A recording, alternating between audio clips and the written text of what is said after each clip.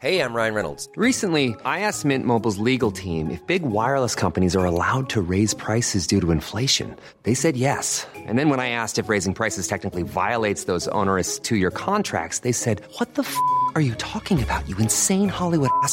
So to recap, we're cutting the price of Mint Unlimited from $30 a month to just $15 a month. Give it a try at mintmobile.com/switch. $45 up front for 3 months plus taxes and fees. Promo rate for new customers for limited time. Unlimited more than 40 gigabytes per month. Slows full terms at mintmobile.com.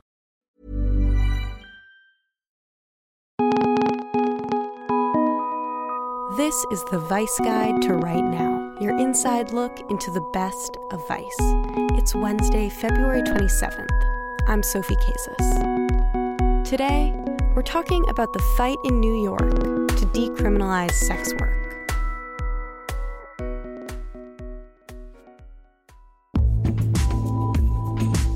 On Monday, over 100 sex workers, state lawmakers, and advocacy groups gathered in Manhattan's Foley Square to mark the launch of a new coalition called Decrim New York. The group's goal is to make New York the first state in the U.S. to decriminalize sex work. This fight isn't new. Sex workers have been organizing around this issue for a long time. But now, Decrim New York is pushing the movement forward with energy, conviction, and the critical support of a few elected officials. So today, I'm talking with Broadly writer Marie Solis to get the full story.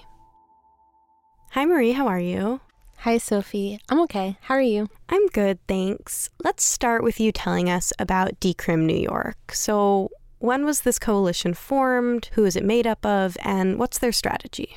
Decrim New York is a coalition whose mission it is to decriminalize sex work in New York State. It formally launched on Monday. I was there at the rally in Foley Square in Manhattan. It was really cold, but there were about 150 people there who were really excited to be there. The coalition itself is made up of more than 20 New York-based social justice groups, as well as individual activists and current and former sex workers. So that includes organizations like Make the Road New York, Housing Works, the Sylvia Rivera Law Project, and New York Transgender Advocacy Group.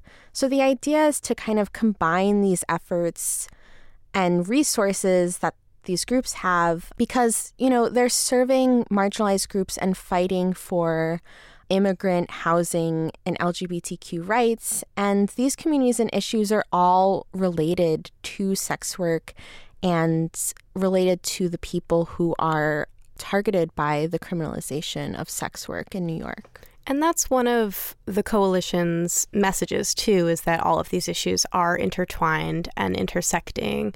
How do they talk about that? A lot of the speakers at Monday's rally were trans women and trans women of color.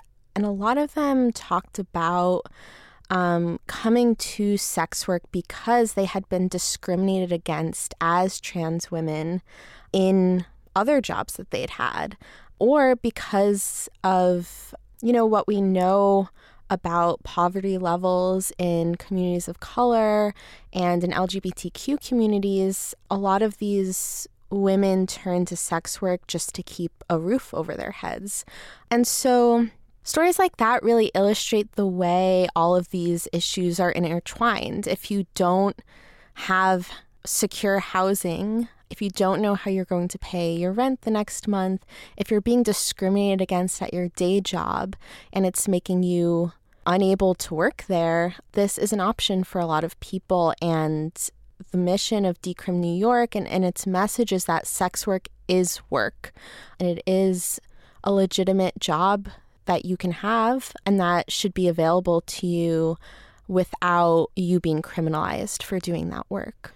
Yeah, and one of the things about this campaign that seems particularly new and exciting and kind of unprecedented is the number of lawmakers who are speaking up on behalf of this cause. Who are some of the elected officials that are involved, and what are the laws specifically that they're trying to change? Yeah, that was definitely something a lot of people emphasized on Monday, was just, this has been a long, ongoing movement to decriminalize sex work, but this moment was really special to people because there were so many lawmakers who were coming out and standing alongside them. So some of those people are New York State Senators Julia Salazar, Jessica Ramos, and Brad Hoylman. And then there are New York State Assembly members Richard Godfrey, Dan Court, and Catalina Cruz. And they have all aligned themselves with Decrim New York. And Salazar and Ramos penned an op-ed on Monday in the New York Daily News. And so they were talking about plans to introduce legislation that would rewrite the state's penal code to decriminalize the sex trade in New York. One of the things that includes is doing away with the rape shield exemption that currently applies to sex workers. And a lot of people don't know about rape shield laws at all, and they definitely don't know about how they apply to sex workers. So just to talk about that a little bit, basically rape shield laws mean that if you go to court because you are alleging sexual assault, your personal sexual history can't be used as evidence against you. But that's not true for sex workers under the current New York State law. So if a sex worker has been sexually assaulted and they decide to try to litigate that in court, their history as a sex worker can be entered as evidence against them. So at the rally, Julia Salazar also mentioned a penal law that makes, quote, loitering for the purpose of engaging in prostitution an offense. So, she was talking about how this basically criminalizes sex workers just occupying public space. And that, of course, fits into an ongoing problem where trans women and people of color are, already being targeted by police and profiled by law enforcement. So one thing I'm curious about is why now? The fight for decriminalization has been ongoing for a long time, but Decrim New York is sort of infusing this movement with new energy. And I know that some of the elected officials you mentioned who are speaking up on behalf of this cause are new to office. They were elected during the midterms. Can you talk about those changes on the state level? And then I also want to talk about the FOSTA-SESTA legislation on the federal level, which is legislation that was passed in 2018 that had a really big and pretty negative impact on sex workers' safety and ability to do their work without harm. I packed a lot in there, but we have the state and we have the federal changes that are all kind of contributing to Decrim New York. So the question is, why now, Marie? So there has been a lot of talk about how the political winds around this issue have shifted.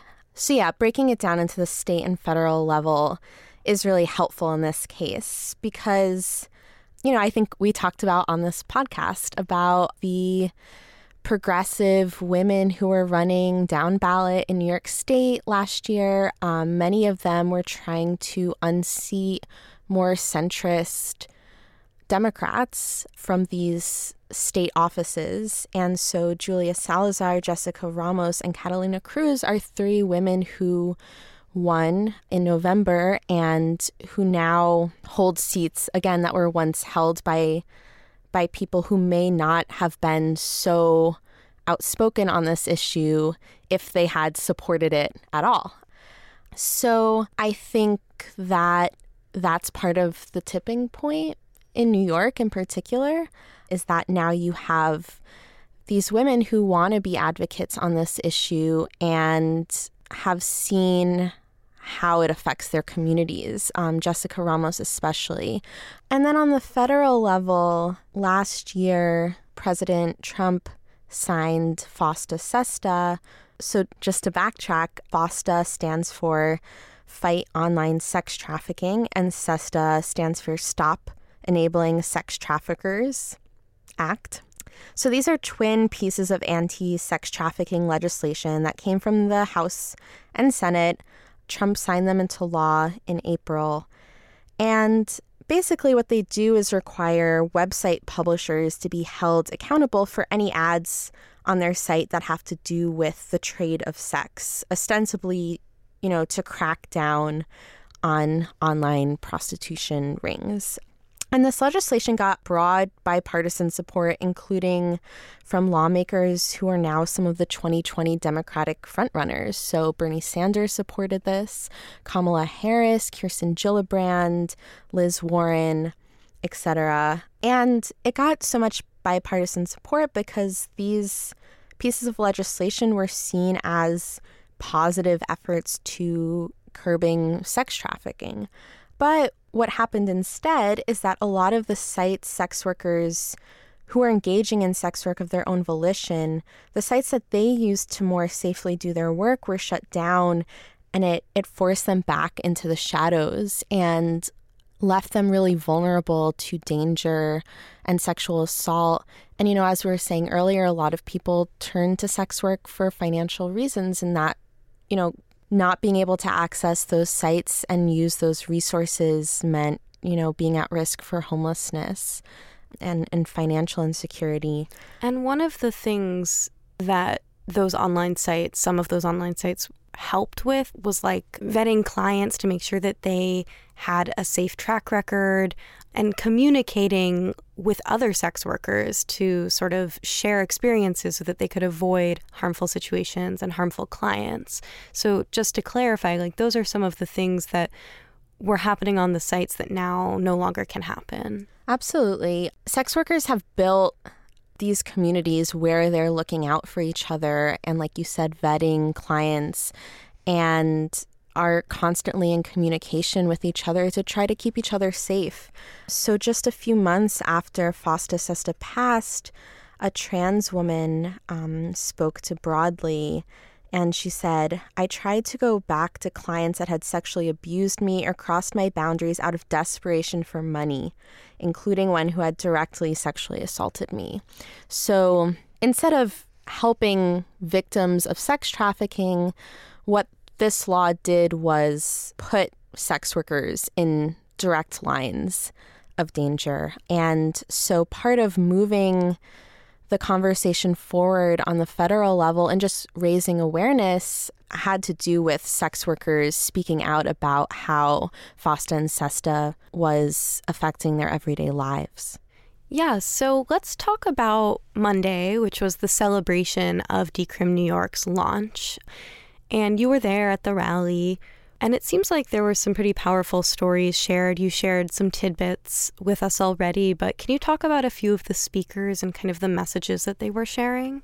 Yeah, so as you said, I gave you a little hint about the story earlier, but I think one of the most powerful testimonies came from a trans woman named Jennifer. She is a leader at Make the Road New York. She was speaking in Spanish, and she was telling her story about how she had worked at a hospital as a nurse, but she at the time was transitioning, and during her transition she suffered a lot of discrimination and humiliation.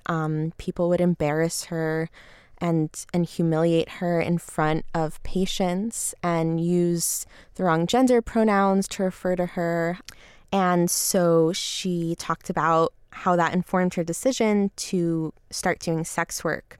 But then she talked about how just this past summer she was at her apartment, and she said that multiple police officers came to her apartment and that she was arrested for doing sex work. Another really powerful story came from this organizer, Julie Su. She is with this organization, Red Canary Song, which is an advocacy group for Chinese migrant massage workers. And this organization actually formed after a woman named Yang Song fell to her death in November because police had attempted to arrest her for allegedly engaging in sex work, and she fell out of a window to her death. So these are obviously some really painful stories for the members of this community to talk about, but the mood of the rally, Like, it can't be emphasized enough how excited people were to be there and how meaningful it was to them that these elected officials were there lifting their voices. And I think that it really did feel to a lot of people like a watershed moment in this movement in New York State.